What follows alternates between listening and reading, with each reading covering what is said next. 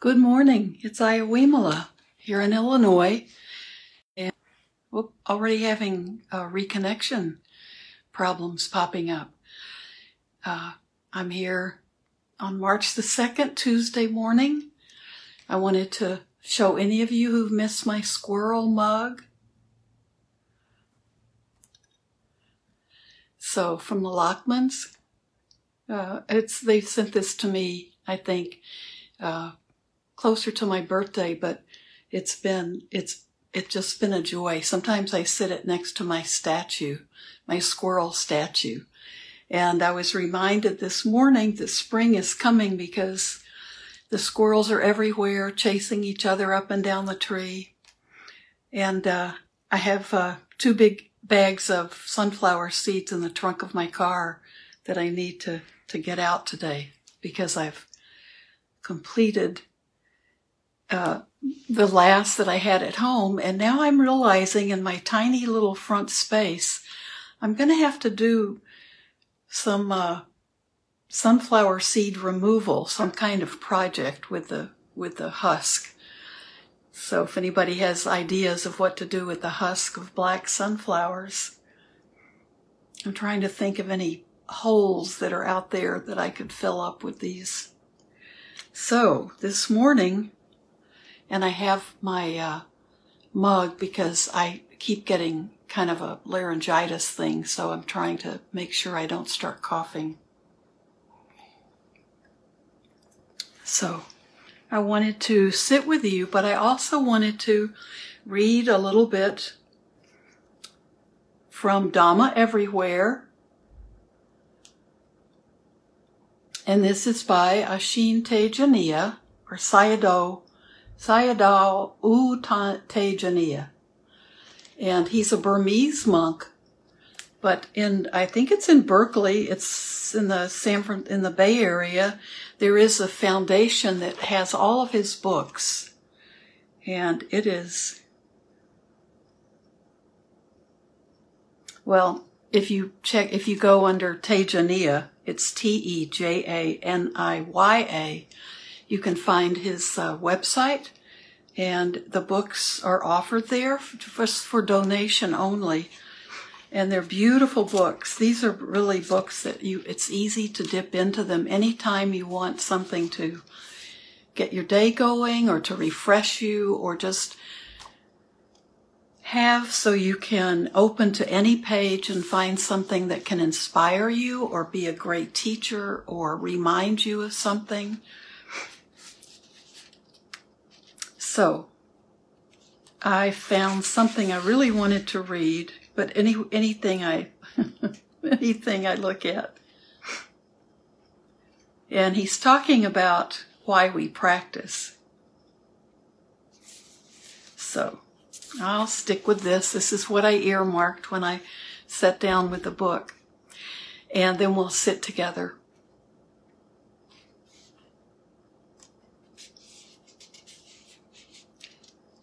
There are so many opportunities. Well, this is the end of generosity. That's for another day. We practice to bring out awareness and to strengthen wholesome qualities in the mind. And this is practicing in our sitting meditation practice. But it's very expansive for him. So that practice includes a lot of our day. We become aware of objects when the mental faculties are balanced and sharp enough to be aware of them. We don't see something just because we want to see it. We only see as much as we are capable of seeing. Wow, we could sit with that. That could be that could be a whole lifetime, right? Intentionally putting strength into our practice doesn't necessarily strengthen awareness. We'll only lose that energy. Only when there is wisdom combined with awareness will the mind grow in strength. When we meditate with the right attitude and right view, our mind and spiritual faculties will improve, fueling a wholesome desire, and desire in Pali is chanda. fueling a wholesome desire to continue practicing.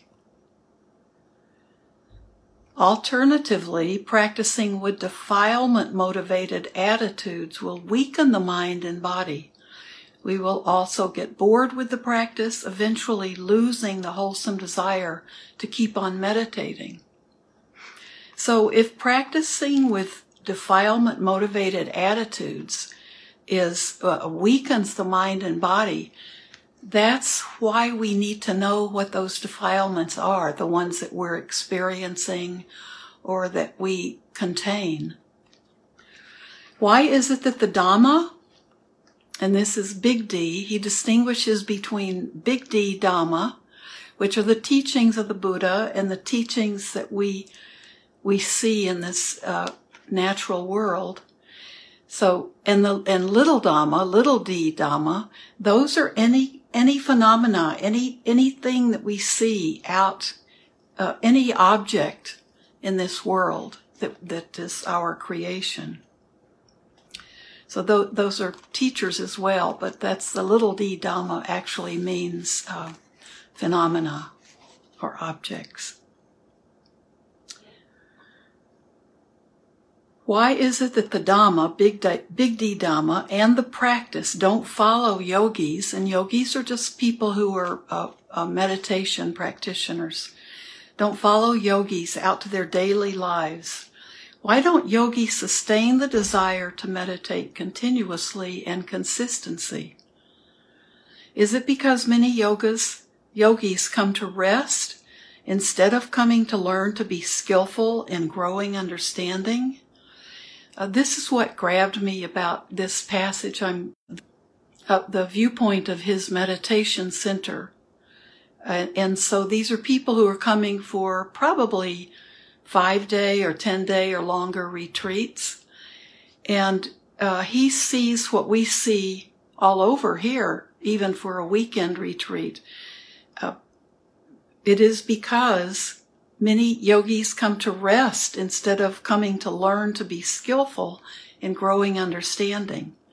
So people go to retreats to rest from a busy life, and sometimes the Dhamma that they're working with for the retreat is secondary or tertiary to just resting, and it's because of the life, the speed at which we live our lives, or rush around in our lives. A yogi whose practice is aimed at developing calm may stop practicing wholeheartedly when she reaches that state. On the other hand, a yogi who practices to understand the truth will not rest until she has understood thoroughly. If yogis became skillful in developing understanding, then they could use this practice anywhere. In fact, when the mind is in a calm, steady state, it is in a position to do Dhamma investigation. That's with a little d.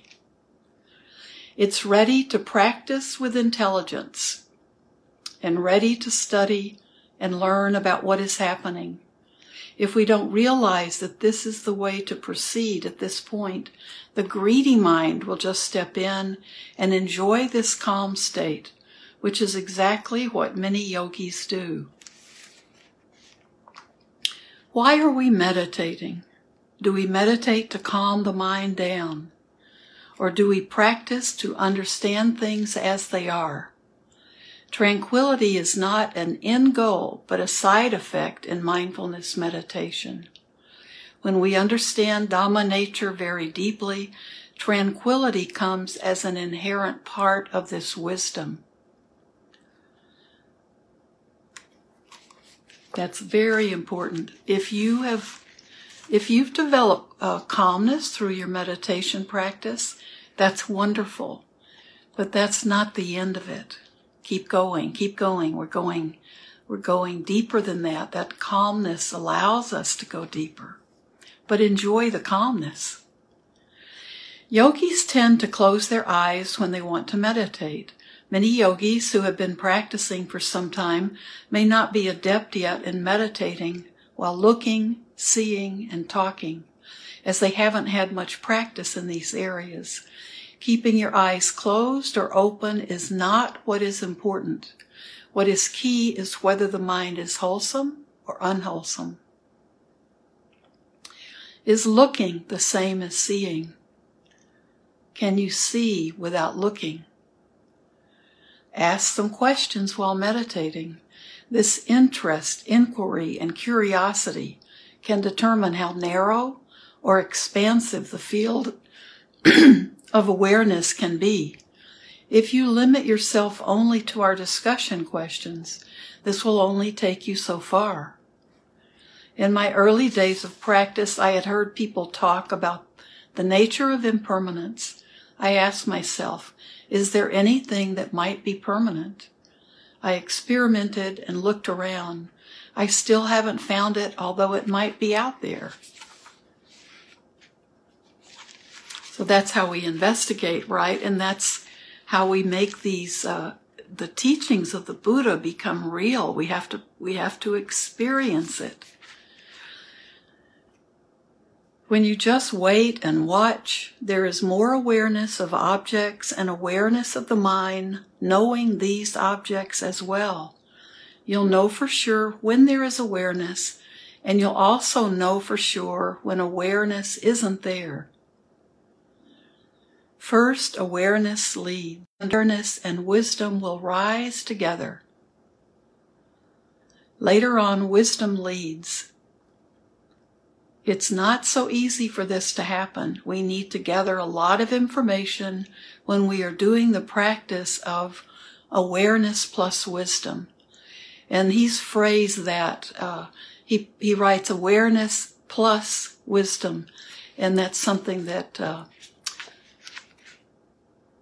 he uses a lot in his writing. So that's why the book is entitled Awareness Alone Isn't Enough. That wisdom, we can be very aware, and if we have no wisdom, we get a different result, right? Why do we have to practice? We practice because defilements are very strong. Just observe your mind. With anything that happens, is greed or aversion already present? Or is there awareness wisdom? How does the mind feel when there are unwholesome mental states? What does it experience? Do you feel dissatisfied or frustrated by the experience? Or can you accept what is happening as it is? Continuing to practice with wrong attitude will only fuel more aversion, and you may eventually become discouraged with the situation. When there is right attitude with wisdom, it is possible for the mind to accept things as they are. But do note that while wisdom accepts whatever is happening as objects, wisdom does not accept unwholesome qualities in the observing mind. And when a yogi who is always watching the mind will notice each time that unwholesome mental state arises.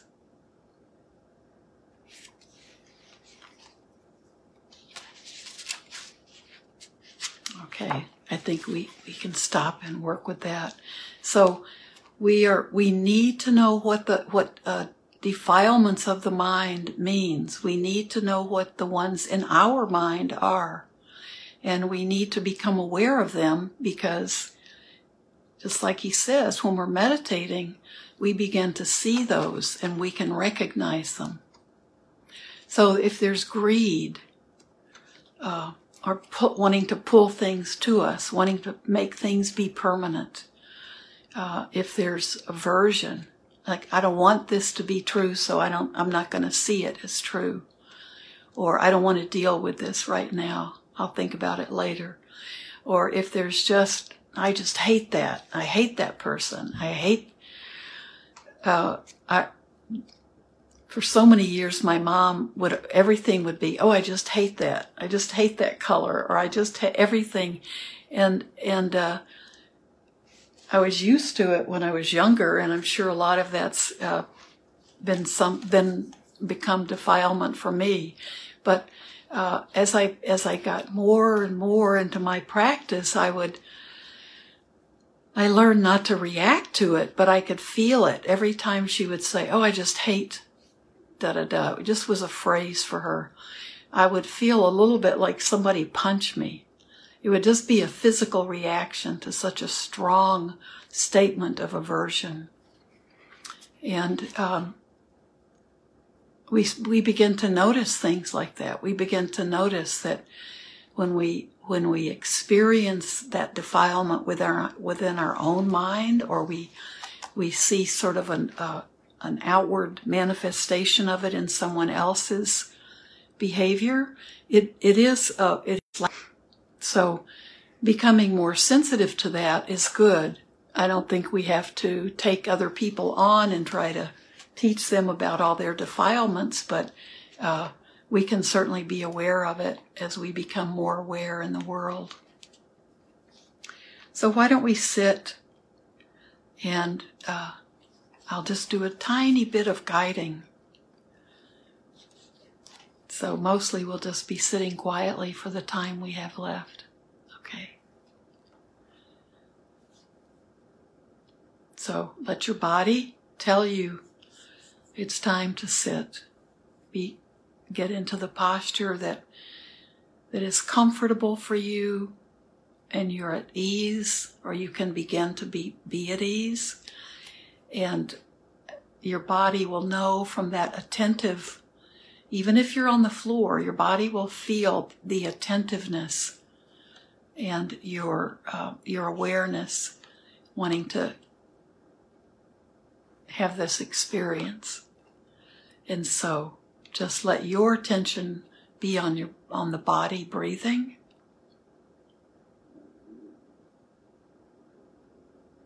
You can close your eyes or keep them open. In our practice, or in my practice, I keep my eyes closed usually.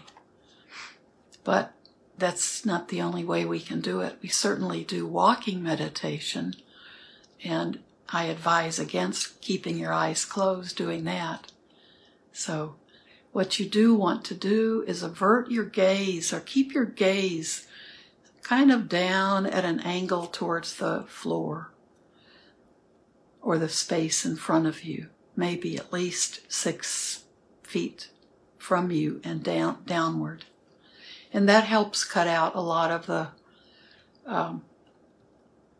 things that can distract you. But we're learning all the time to be able to, you learn to raise your gaze, because you learn not to let a lot of things distract you from your practice. And what we see is a big one in our everyday lives.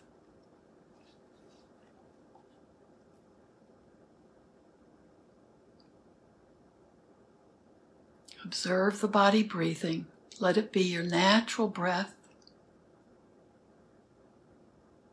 If you do feel rushed or unsettled, maybe you've rushed to get into the right spot where you can feel at ease, and your body is still kind of rushing, you can also begin with a few deep breaths in and out.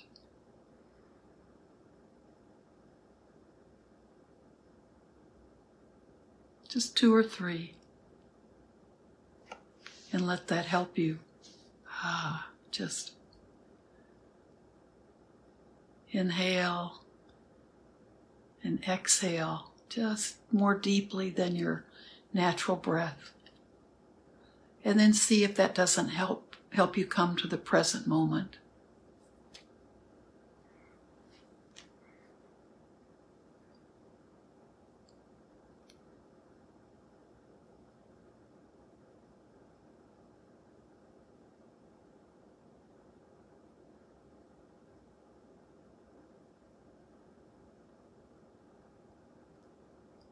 Just let your body keep relaxing.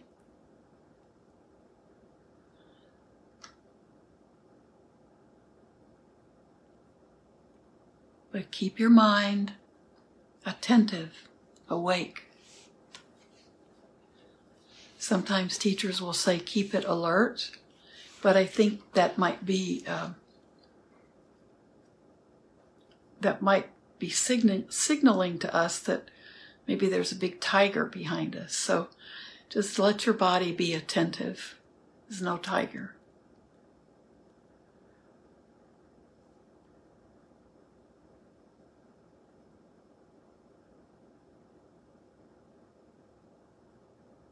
Notice if your feet are on the floor. If your hands are resting comfortably and in a relaxed position in your lap, either palms up or palms down.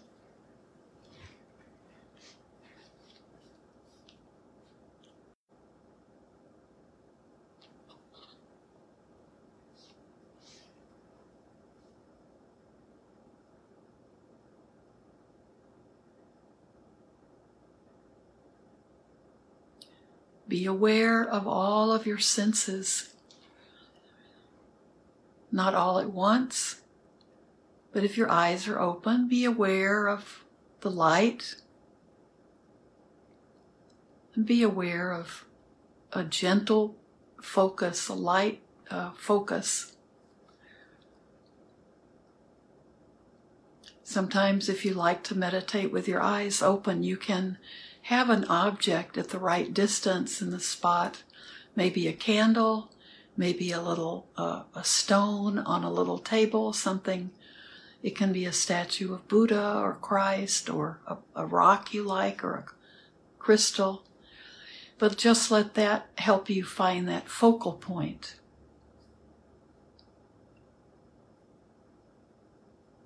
And then your eyes can be open, but your attention is more resting on that object.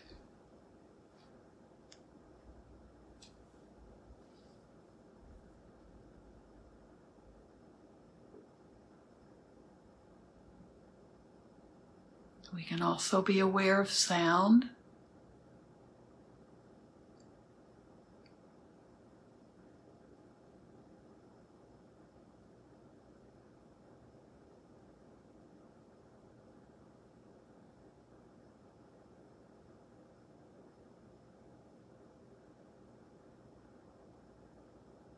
Aware of any fragrances or smells or the smell of fresh air if you're outside. If you like to burn incense, you may have a fragrance that you really are comfortable with.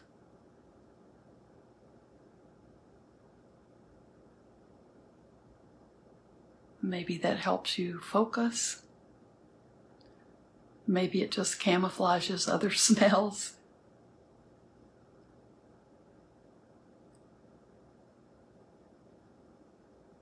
Be aware of the taste in your mouth.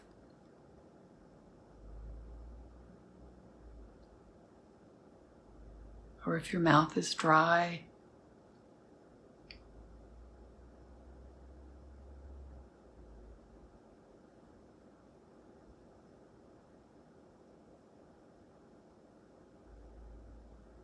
And be aware of your entire body.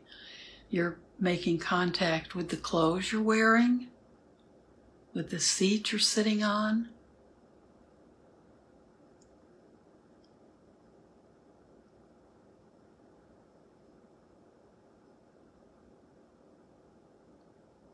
Our entire body, all of our skin is aware. Our skin is always aware of different things brushing against it.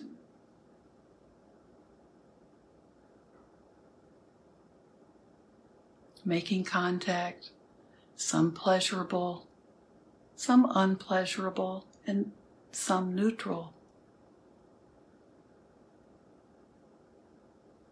The same with all of our senses. And they're funneled through that sense door into the sense consciousness. And then in our body we can feel pleasant, unpleasant, neutral.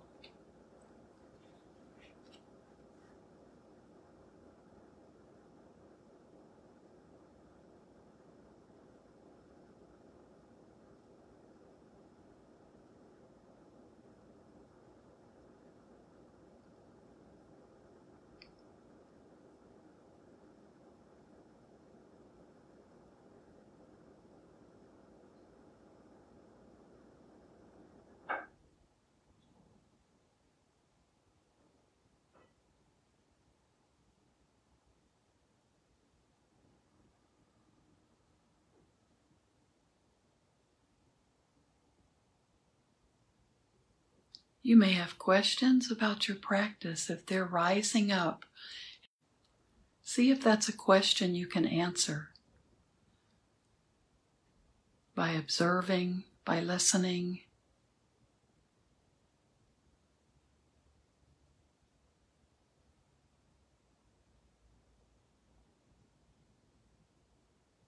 See what rises up for you as you're being in the center of everything.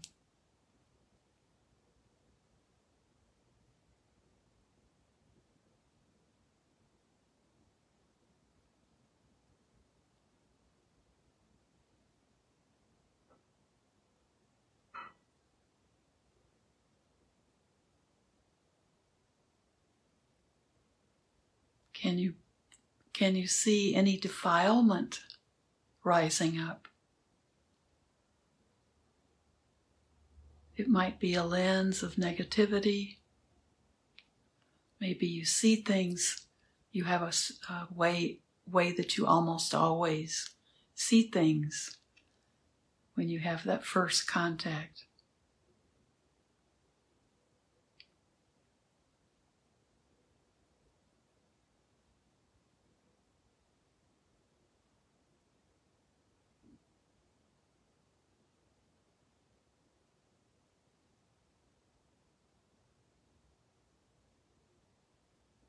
Is there any aversion in your mind?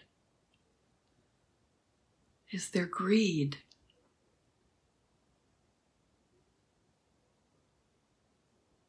Is there delusion?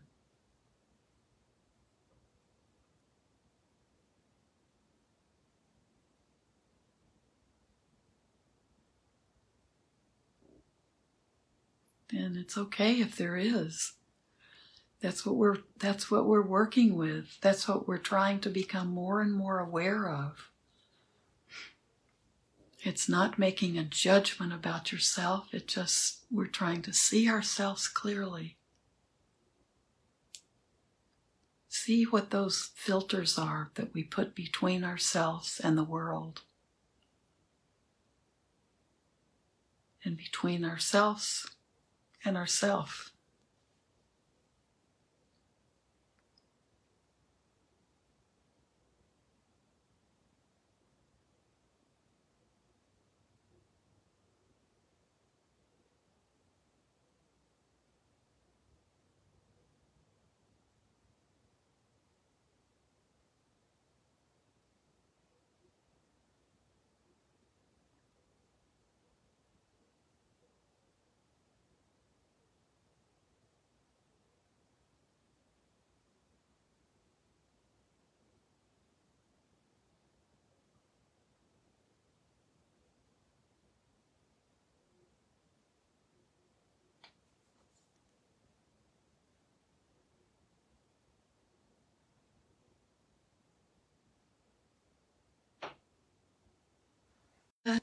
Spend more time just sitting with yourself, seeing what arises.